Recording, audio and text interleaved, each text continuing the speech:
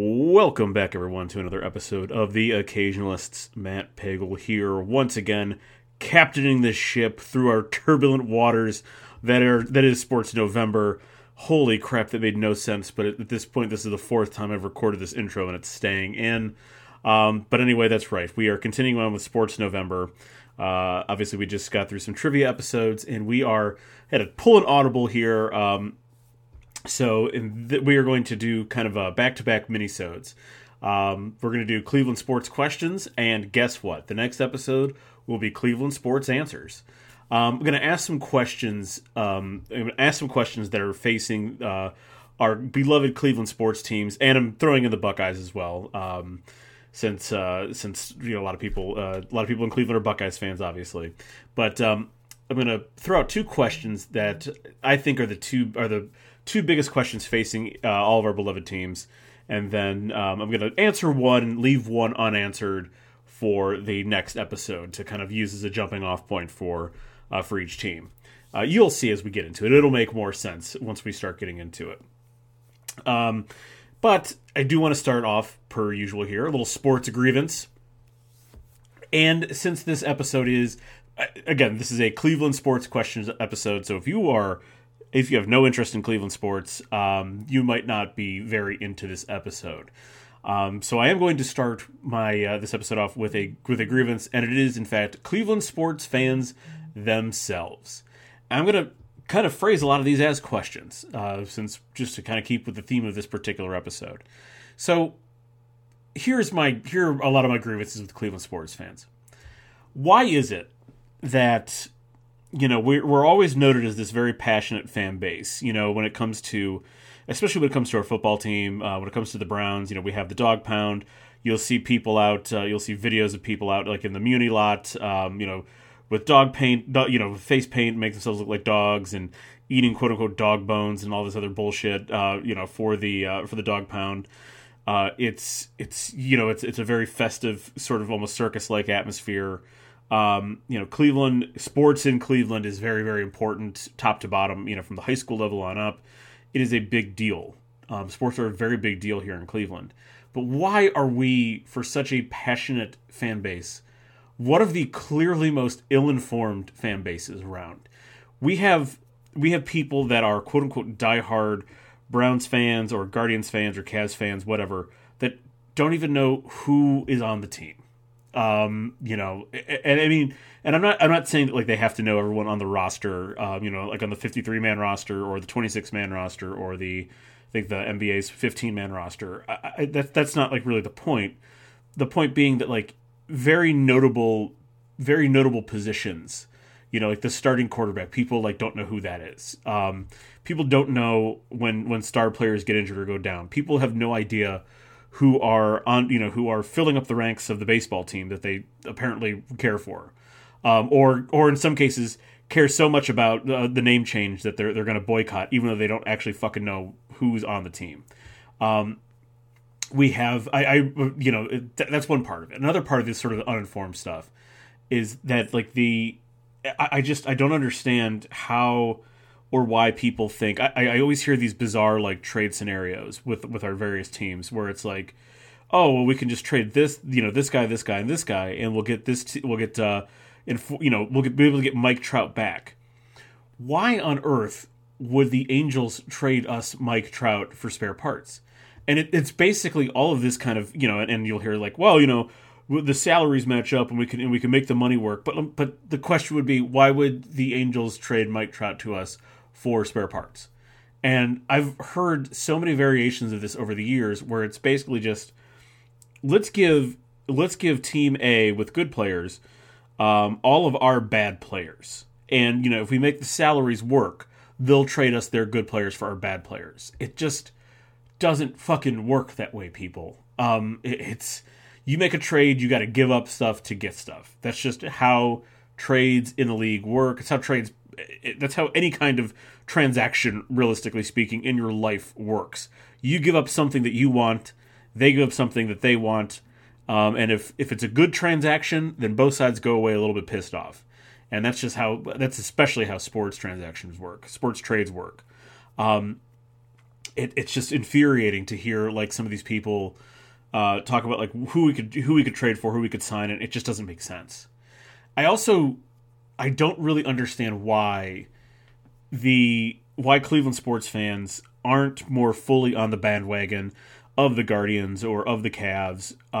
It's mystifying to me that really the most passionate and intense sports fandom here in Cleveland is for the Browns. It's for football. And I get it. I love football. And like I said, it is high school football in this area, high school sports in this area, but especially high school football in this area, all the way up, in the entire state, high school and college football, super duper important. So like, I get that. I'm not naive. However, the Browns have historically, especially the new Browns since 1999, have done nothing, absolutely nothing, to earn any of the passion and fandom that people show up every Sunday for to give them. Whereas the Cavaliers make the playoffs with regularity. The Cavaliers have won a championship in my lifetime. The Browns have not. The Guardians, every single year, despite being a low revenue team, a low payroll team, every year they are in contention or in the playoffs, and they have been for the past 20 years. This has been the case. They've been in the playoffs something like I want to say like 13 times in the past 20 seasons or something like that. Maybe it's 12 within the past 20 seasons. That's certainly not the case with the Browns, and yet we waste so much time in the Browns, and in very, very many cases, just kind of ignore the other teams, even though the other teams are the ones that have tasted success in a much more meaningful way in recent years. And sort of the last question I'll ask here, the rhetorical or whatever, why are we so publicly obnoxious about teams, about our fandom for teams that have not had a ton of success? Again, we have one championship here in the last 50-some seasons. 56 seasons, I think it is now, is what we're moving on to 55. One title. And yet, a lot of people, we remain some of the most insufferable. Again, it's not everybody, but we remain one of the most insufferable fan bases in many cases. Where if you go on social media and see all the shit-talking Browns fans do on Browns Twitter, and you would think that the Browns fans were in the middle of a run with Tom Brady winning 7 consecutive titles or something. That's what it seems like. It doesn't seem like it's and believe me, I love the Browns, especially this season's been, as we're going to talk about, it's been a very interesting season thus far, and I'm still optimistic despite some recent events. But you would think that the way that the Browns fandom talks about the Browns, you would think that this was prime New England, prime Tom Brady, prime Bill Belichick. That you'd think that's what was happening in Cleveland, not a team that has made the playoffs. Let's see, once in the past 20 seasons. Is that correct? I believe they've made the playoffs one time in the past 20 seasons. So again, you would think that this was a Super Bowl. The Browns fans, just this kind of extends to the fan base in general. You would think that this was fucking title town, the way people talk and brag about the teams here, and it couldn't be farther from the truth. So I'm not saying that like we shouldn't be as passionate, shouldn't be as boisterous about the teams that we like, whatever. I think for me it's just about be a more educated and a better fan. That's the big thing there. Be a better educated fan, so you don't make us all look fucking stupid every weekend. Every Browns game, every Cavs game, during the playoffs. Maybe you could get to know the players and spell their names correctly. Like that would be a big thing. So I don't know. It's just one of those. It is. I guess it's being sort of immersed in the fan base is one of those things, and I'm sure every single fan base in every single city in America, there are people that I guess kind of there's enough bad apples to spoil the bunch, essentially, and people notice it. But anyway, that is the sports grievance I decided to go with for this particular episode. All right, so let's get into it. Let's start with the Browns. I think the most important team here in Cleveland, if we're being honest. and it's probably not even that close. But so let's start with the Browns, and obviously big stuff happening today, as it turns out that Deshaun Watson will be missing the rest of the season with with like not emergency, but like I literally think he's having his shoulder surgery on this broken bone in his shoulder like tomorrow. So it was like an urgently needed surgery. Kind of impressive that he even played. In that Ravens, to finish out that Ravens game, completing all of his passes with a broken bone in his shoulder. So it was a different injury than what he had originally hurt, though I'm sure they're directly related. Once you begin, the shoulder is such a complex open joint. It gets injured easily. There's all sorts of little muscles in it. Obviously tendons and connections with it. It's once you begin damaging your shoulder, and I can tell you from personal experience, once you begin damaging one part of your shoulder, more of it starts to go if you don't take care of the original injury. So I'm sure it was related, at least somewhat. But anyway, Deshaun Watson out for the rest of the Browns season. So I think this brings us to our very first question here, the biggest question facing the Browns right now. And that is, what is the reality of Deshaun Watson on the Browns going forward? And obviously, you feel free to leave your guess, your comment on this one here, wherever you happen to be finding this, I guess. I don't know. You could email it to me, I suppose, or leave it on our Instagram page if you want to leave some comments. But for me, this is a really tough one. This is a very tough one to answer because, and I'm going to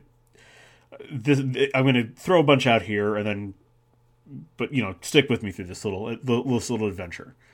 Deshaun Watson has now that we know he's going to miss the rest of the season, in the past 4 years, Deshaun Watson has played in something like 11 games total. And, assuming that he comes back completely healthy next year, he has so much rust on him that it's very difficult to make any kind of prognosis about what the team could look like next year with him at the helm. And it feels like no matter what, again, this is assuming that everything goes well with his shoulder and he's completely healthy. It feels like no matter what, we are starting over from square one when the Browns first traded for him, and he first obviously had to sit out for the first 11 games or whatever. It feels like we are starting all the way over at that point again, and we're going to have to go through this whole sort of process of getting him up to speed, physically up to speed, and then getting him acclimated to the plays and everything that we're running. It feels like this is such a huge kick in the pants that it is really difficult to exactly sort of pinpoint what things could look like next year. And I think it complicates a lot of other things as well. Like what if management decides that they want to move on from Kevin Stefanski? So, we bring in a new coach, new coaching staff, new system. So not only is it a physical restart for Watson, now it's a mental play calling restart for Watson. What if certain, without knowing exactly, sorry, I'm about to go into a separate point there. So, the coaching staff one being, we don't know that sort of, there's like two sort of big clouds hanging over the possibilities there. And, I don't think they're going to fire Kevin Stefanski. That's not what I'm saying, but stranger things have happened, in the NFL coaching ranks. That's for sure. And then when you look at certain players and certain, maybe you wouldn't have, spent, a draft pick on a certain player, but now considering, you don't know the long-term health of Watson. Maybe you do consider taking a quarterback in like the second or third round. That you would and I know they already did with Dorian Thompson-Robinson, but it doesn't mean it's sort of, quarterback is one of those positions in the NFL. Not that you just take one every year, but it's not the worst idea to take a quarterback to develop. And if we're not like 100% sure about the health of Deshaun Watson, then, taking another developmental quarterback might not be the worst thing in the world. And this also, again, this more affects free agency. What kind of, then if you're not 100% comfortable turning over the reins of the team to some combination of PJ Walker, Dorian Thompson-Robinson, and another free agent, then who are you looking for? Are you looking for something? Are you just looking for the next? It would actually be really great if we had him back right now. Are you looking for the next Jacoby Brissett to sort of warm the seat, or is there a possibility that if you're unsure about his health next year, are you going to go make a bigger splash for a Kirk Cousins, for I don't know, trading for Jimmy Garoppolo or something, whatever. There really are a lot of sort of questions now that have been put up in the air. I think if knowing that Deshaun was dealing with ankle and shoulder injuries or whatever, if this was like a one or 2 week or even like a 3 week or a month long injury, I think we would kind of not. We would still definitely be worried about next year, but I think that at least has sort of because there's at least potential for that to be resolved in season, that there's just fewer questions hanging around it. But now that he's going to be missing the rest of the season, with a shoulder reconstruction or whatever they're calling it, there's just so many questions that open up, and it really is hard to look forward at this team. And it's really hard for me to go, despite the fact that we have this like a clearly elite defense, very solid running game, it is really hard to then look towards next year and go, okay, so we've gotten, because, again, Deshaun did not get to finish this season. He never really got to get up to full speed. We saw him making incremental improvements when he wasn't injured this season. We saw him making incremental improvements, but we never got to a place where I think this past game was the closest we got to seeing what Deshaun Watson actually is or could be. And again, we have to start over. And I just think that there's a huge question mark as to what then that looks like next year.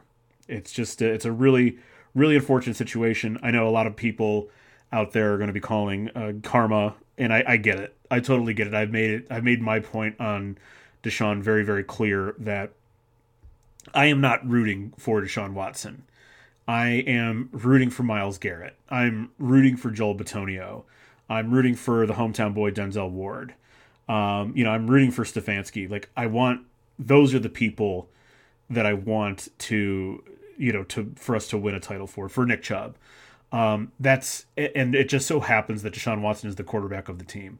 But I am cheering for the fan favorites who don't have loads and loads of questionable baggage hanging around them. And that is the most polite way I can kind of describe the Deshaun Watson situation. His presence on the team has really, there was once upon a time when people kind of did feel bad for the Browns when things kind of went against us, when we had some unusual, and believe me, the Browns have invented ways to lose that would just boggle your mind. And once upon a time, other sports fans around the league felt sorry for us. And the presence of Deshaun Watson, all of that sort of goodwill is completely gone. And so when bad things happen to the Browns, it does feel like the rest of the fans in the league are just kind of pointing and saying, see, that's what you fucking get. So that has always been my position on Deshaun Watson.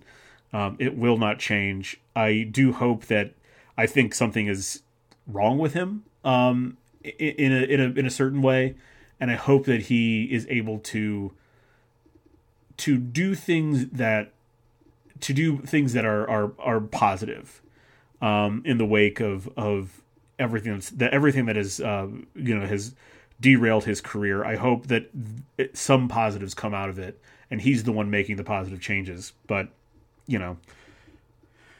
whatever, it's a hope and a dream, right? But at the very least, if the Browns are successful, in my head, the separation I can draw is that they're successful, and I'm happy for the players that I'm happy for. So that was a long-winded way to answer that first question there about the reality of Deshaun Watson and the Browns going forward. And also, unfortunately, he's got guaranteed money coming to him for the next 3 seasons or 4 seasons or whatever. So, like it or not, he is our quarterback unless he physically can't, isn't up to the task anymore. So, the second most pressing question facing the Browns, and the one that I'm going to leave for the next episode as our jumping off point, how do we even measure success for this particular season? I think with Deshaun Watson at quarterback, there was a clear, with Deshaun Watson at quarterback and the defense that we've been playing. I keep saying we. I'm not on the Browns, but whatever. And the defense the Browns have been playing, there was definitely a clear sort of idea that playoffs, great, but this team is good enough to win at least 1 or possibly 2 games in the playoffs. So there was at one point in time a sort of at least part of a measuring stick there. But now without Deshaun Watson, they're going to be starting Dorian Thompson-Robinson. DTR is going to be the starting quarterback going forward until, unless it becomes obvious that PJ Walker needs to be the starting quarterback. I do wonder if how we measure success for the season, if that changes. So that's something we're going to answer in the episode tomorrow. All right, so let's move on to our Cleveland Cavaliers. Right now, off to a kind of inauspicious, a little uneven start. They've had a lot of injuries to deal with. They just got Jared Allen back a few games ago. He's getting up to speed. Darius Garland's been in and out of the lineup. So it's been, they have some new pieces too. So it's been a little bit of a rocky start, but they have plenty of time to sort of find their footing, and basketball being one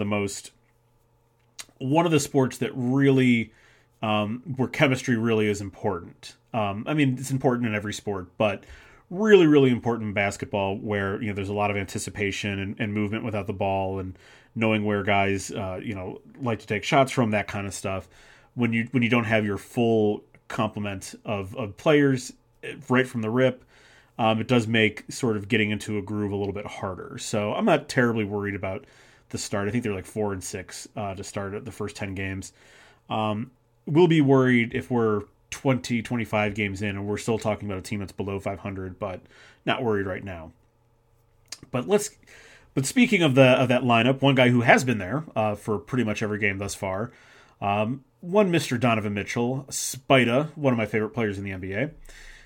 I guess the general question is that the Cavs gave up a lot of draft capital and a few good players. Larry Markkinen has turned into he was very solid here, but he's turned into an all-star level player in Utah. They gave a bunch of draft picks. So a lot went into the Donovan Mitchell trade. So I guess the big question here is, how does the Donovan Mitchell experiment end for the Cavaliers? And there's basically only 2 ways this ends. He does enjoy playing here. He enjoys the complement of players that he's got. He enjoys playing with Darius Garland. He enjoys playing with Evan Mobley and Jared Allen. But there's always this. There's just seems to be this constant. He's from Connecticut. Was from the New York metropolitan area, but from Connecticut. Literally a 30-minute train ride into the city. He grew up a Knicks fan. He's a big time Mets fan. You'll see him throwing out first pitches for the Mets, and there's always going to be this sort of question hanging over him about potentially going back to play for either the Knicks or the Nets. Probably more likely the Knicks. But there's always this big question about him going home, and really, realistically speaking, this only ends one of 2 ways. He likes the situation here in Cleveland, and he opts to extend his contract, or he doesn't. And then it would be in the best interest of the Cavs if they do know far enough ahead. And I think it's obviously the Cavs still have him for this season. And I think next season would be his last season on his current contract. It would be in the best interest of the Cavs if they don't feel like that they can get, and this is kind of where I'm leaning with this, simply because of the way the NBA is and the way certain markets, especially regardless, since the money is a little bit different in a sport like the NBA. It's not like there's a team like the Yankees or the Dodgers that can just kind of buy everyone necessarily.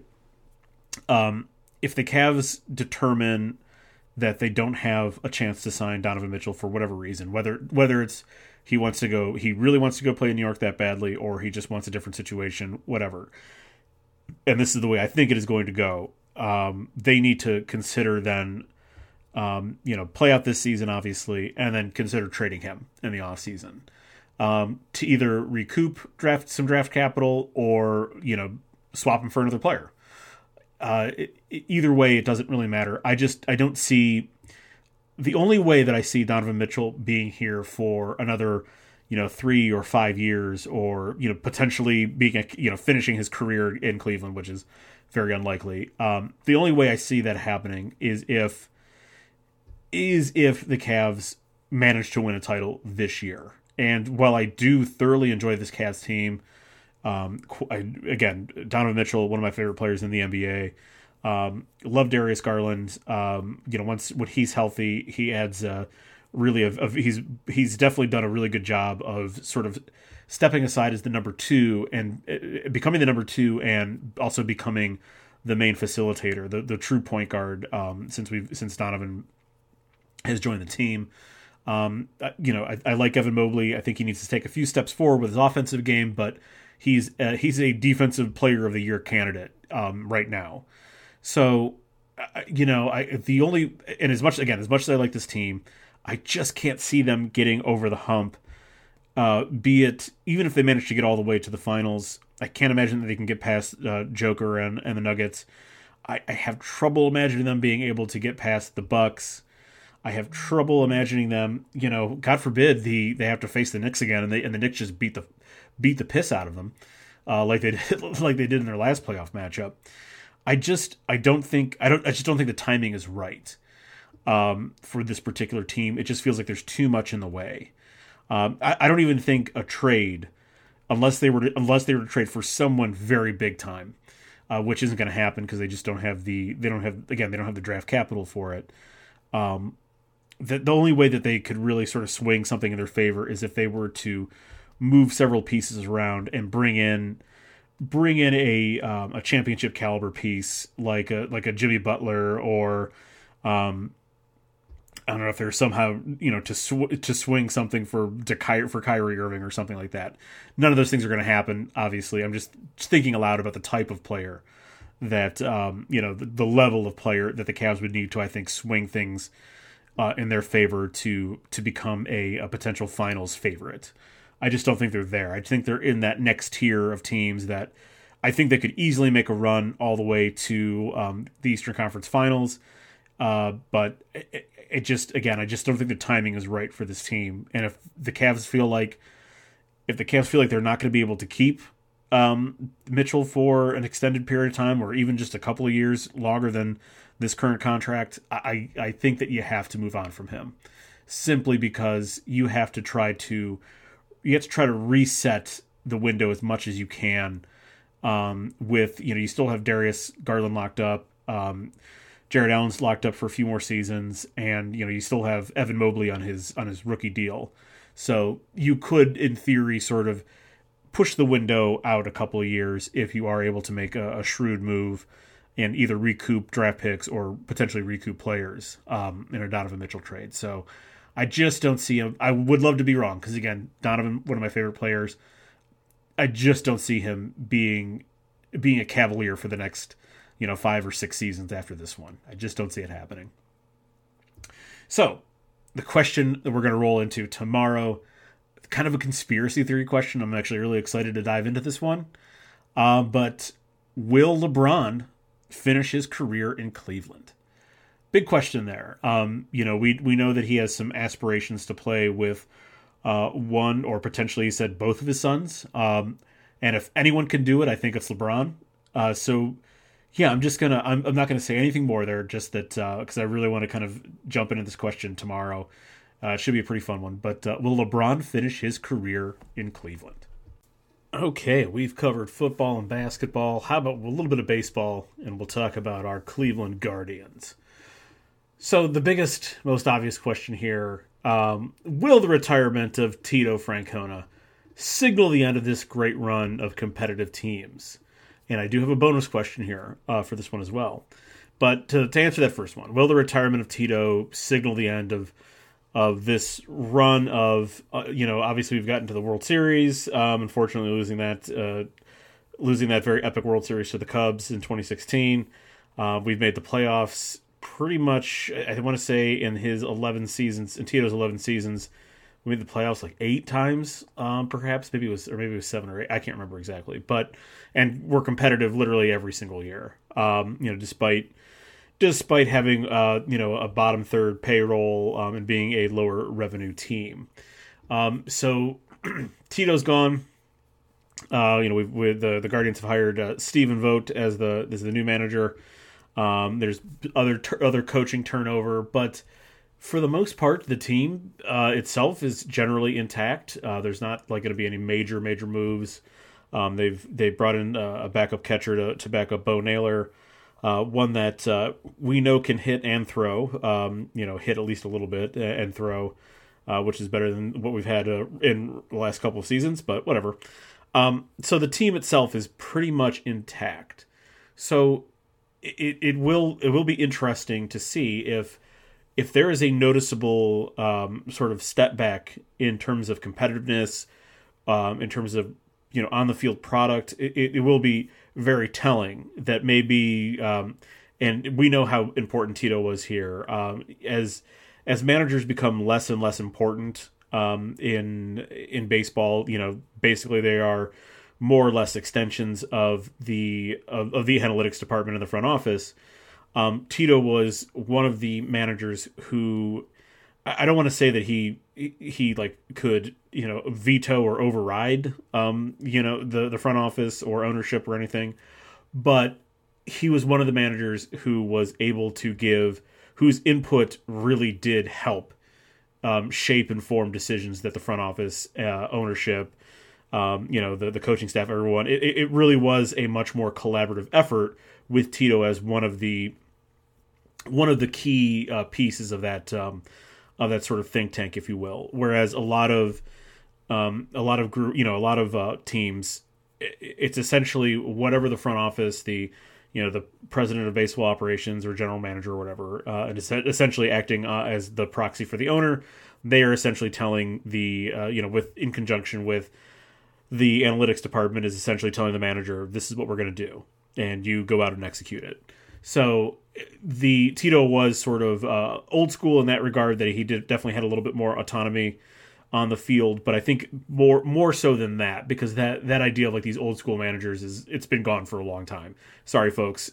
Even Dusty Baker, now since retired, but even Dusty Baker, took a lot of direction from the Astros front office. So that idea of the old school manager has been dead for a long time. But point being, Tito had a lot of sway in the decision making and how the games were going to be, how the series and individual games and individual moves were going to be made. Tito had a lot more input than a lot of other managers would have had. So it is going to be very interesting to see if my guess is that, not to say that Stephen Vogt is there to just be a complete proxy necessarily, but it will be interesting to see exactly if the decision-making process is more concentrated in the front office and does not involve Stephen Vogt as much, and thus it will be interesting to see what effect that does have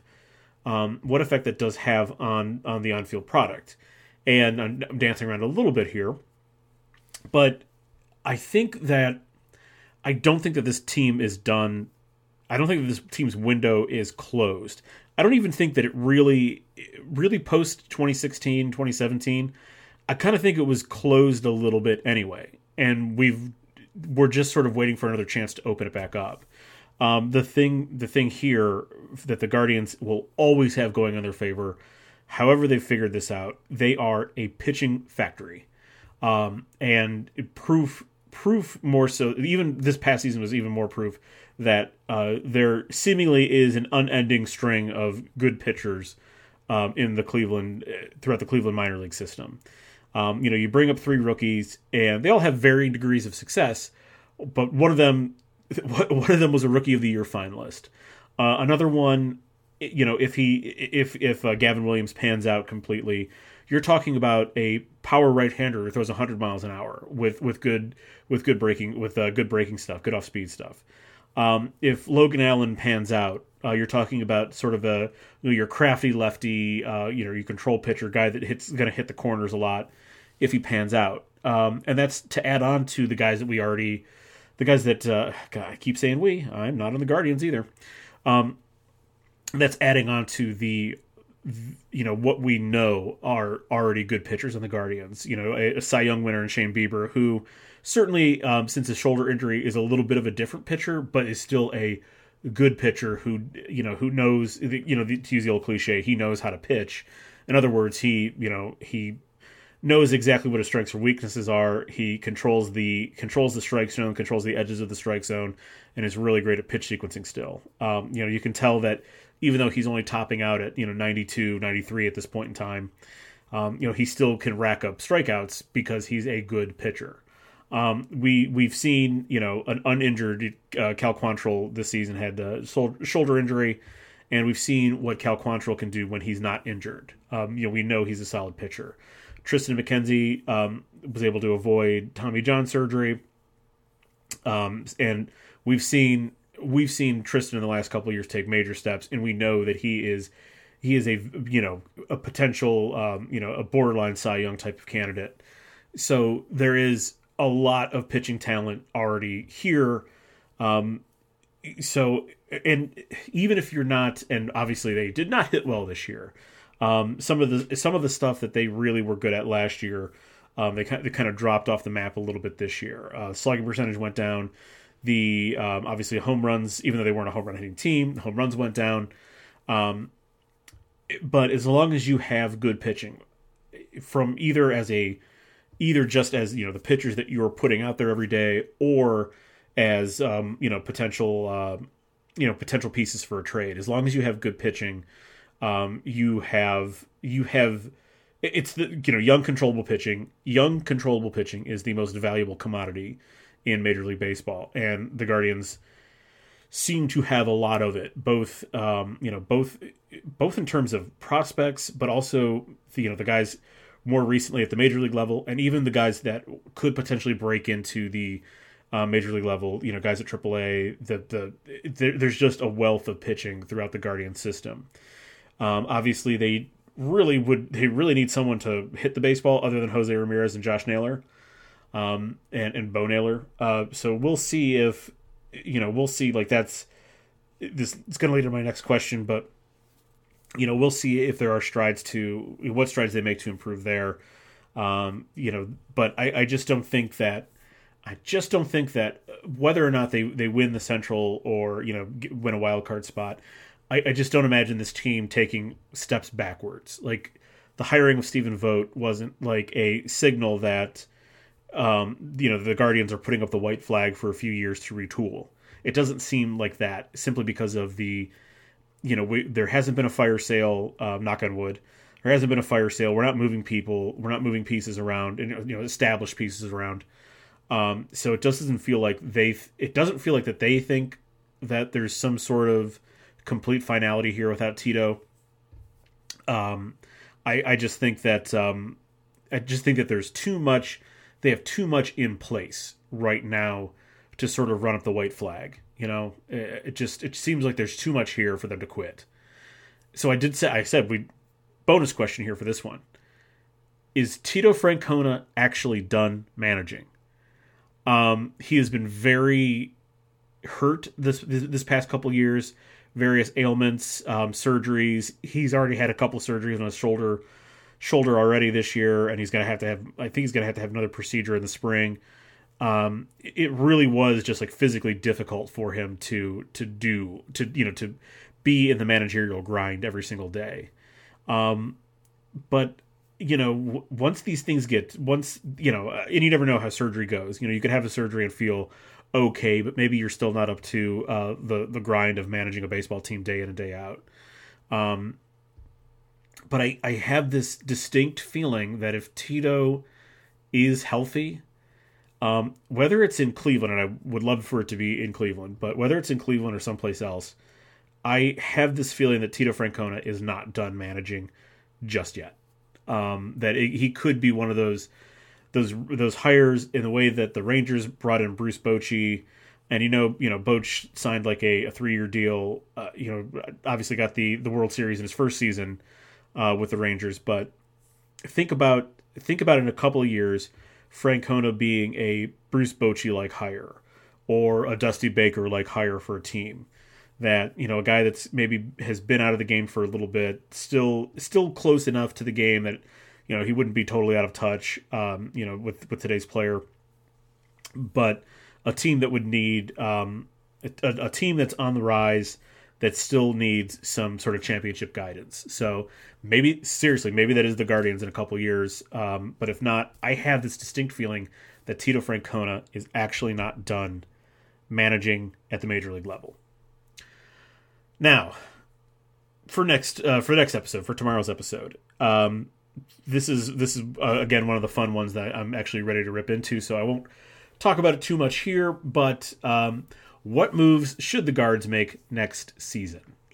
They, again, like I said, the team is basically intact, with a few changes here and there. A few pickups already at this point, but the team is basically the team. And obviously we have some people coming back healthier. So we'll see, but there's obviously places that they need to make improvements. So we'll see what improvements they do end up making, but this isn't like, what are they going to do? This is a little bit more, I'm going to get a little bit more creative with this one as a jumping off point. So again, what moves should the Guards make next season?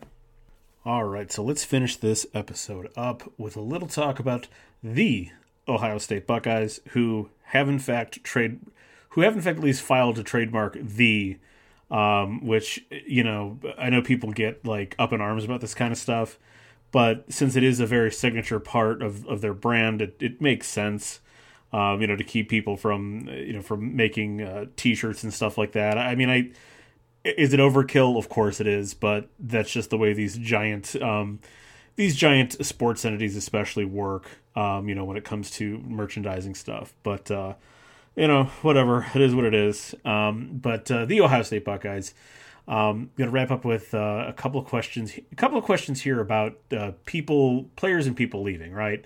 Obviously, college football, more significant turnover than in pro football. So for this one, and I'm just keying in on one player for this question, but there's this year and then even next year, there's going to be some very interesting and significant turnover at some critical positions. So I'll ask this question about the Buckeyes this way. What does this team look like? What does the Ohio State Buckeyes look like without Marvin Harrison Jr.? And again, keying in on Marvin Harrison Jr., but obviously he's going to be one of the top 3 picks in the draft this coming year. Maybe top 5. I mean, at worst top 5, maybe top 1 or 2. Caleb Williams is still going number 1, so maybe 2 or 3, whatever.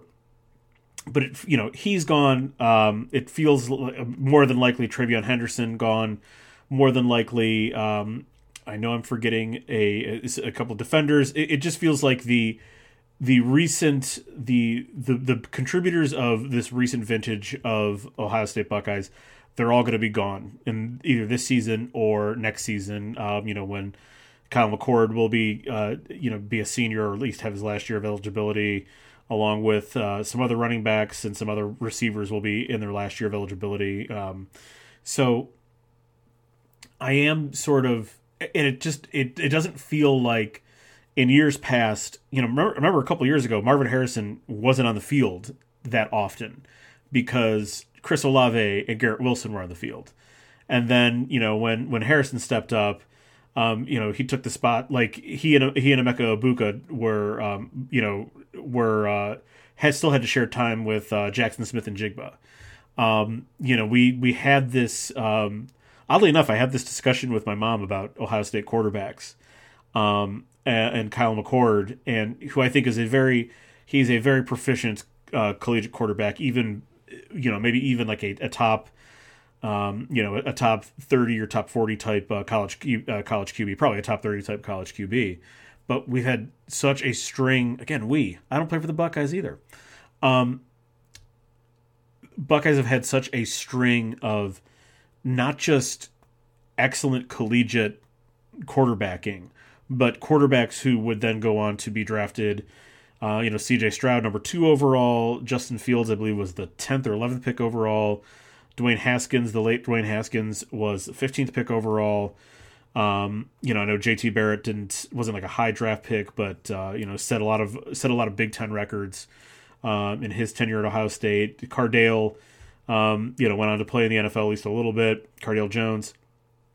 So there's just a very long stretch of very high quarterback, high level, high caliber quarterback play.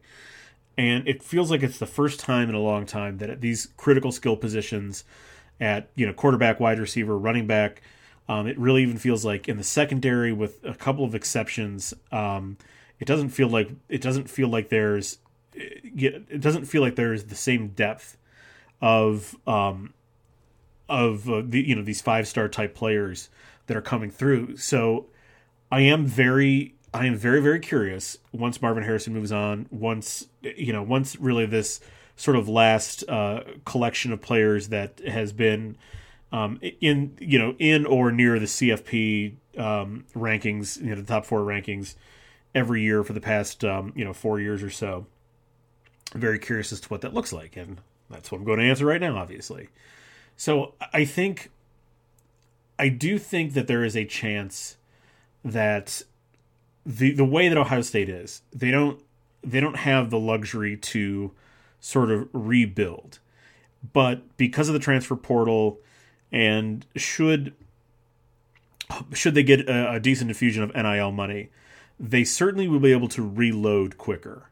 And I think the way that, especially these quarterbacks sort of move around in college football now, I think that once Kyle McCord is done at Ohio State, that transferring to Ohio State, especially if there's a kid out there who maybe starts at some place like like a Boise or Utah or something, or even a bigger school, like if they start at Oregon or something like that, the opportunity to then turn and become the Ohio State quarterback, should that sort of meet up with them, would be too tempting to pass up, in terms of both exposure, brand name, potential NIL money. There's a lot to offer in terms of there's a lot to offer for any potential quarterback, for any potential skill position player that might be sort of, I don't want to say done with their school, but since they have a better ability to move around now between schools, I think that Ohio State still offers quite a bit, and those kind of vacancies will also be attractive to say, again, be a quarterback, be a wide receiver, to say, hey, I can step in right now. Look what they do with their quarterbacks. Look what they do with their wide receivers. Look what they do with their defensive linemen. There's ample opportunity to step into Ohio State in one of those roles. And I think Ohio State especially would welcome a more polished collegiate player if the opportunity presents itself, especially at the quarterback position. So I think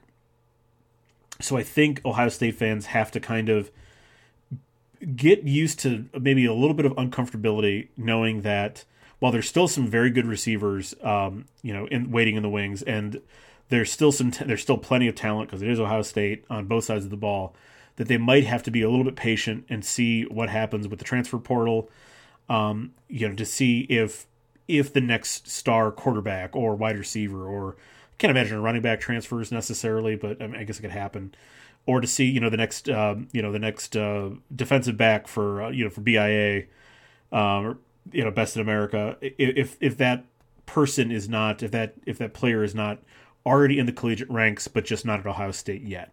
So I think there's going to be a couple of years at least 1 year, but potentially a couple of years where that's where a lot of the next sort of wave of talent is going to come from is through the transfer portal, until we again, God damn it, I did it again.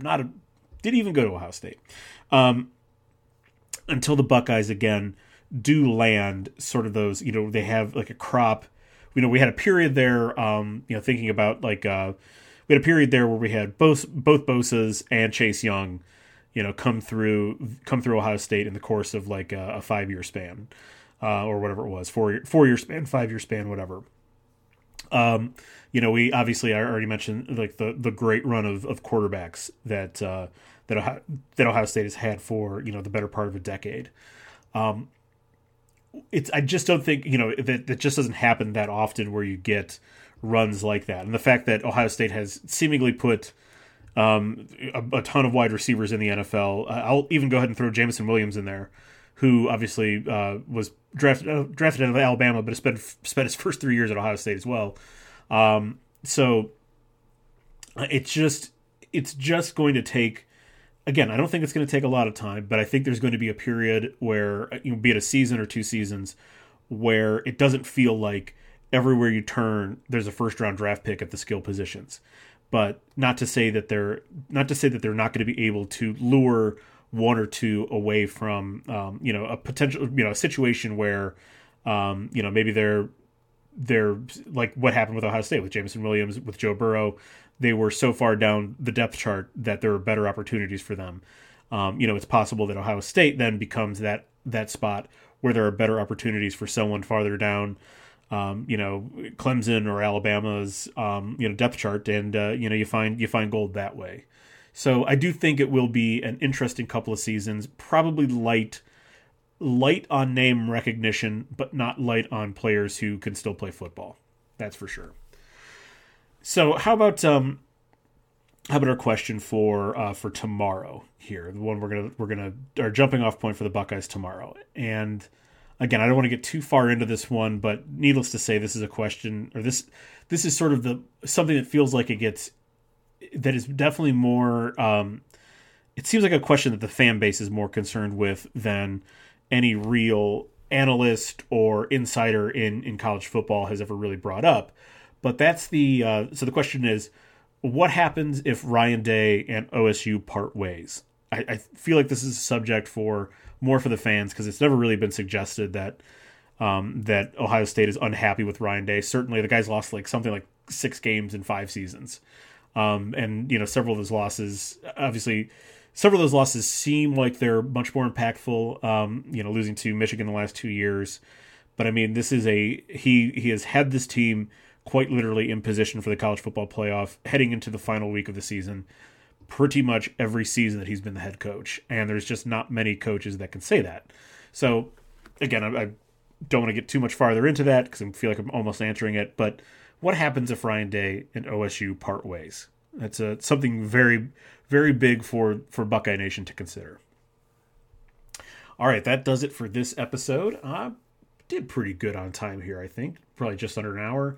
I think just under 50 minutes. So pretty good timing there. No, just under an hour. I can't count. I apologize. So something that carry. Well, obviously, I guess I don't really think about this because we're carrying over several questions into the next episode. But I am also going to carry over. I am going to try to keep this sort of try to keep the interactive ability. I don't know. That doesn't make any fucking sense. I'm going to try to keep the interactive nature going a little bit again from episode to episode. So expect a few more questions, maybe a few more things to consider, be it whether or not they're on social media or not. Just have a few more things to consider in every episode. So I'm still kind of keeping pace with that ongoing homework. So again, that's it for this episode. Tomorrow we will jump in with some answers to the questions that I posed. And again, I'll use those as jumping off points to kind of get into some stuff. And in a couple cases, I'm going to get into some bizarre stuff. Trust me, you'll enjoy it though. So we will see you next time on The Occasionalists. Thanks for downloading. Thanks for listening. We'll see you out there.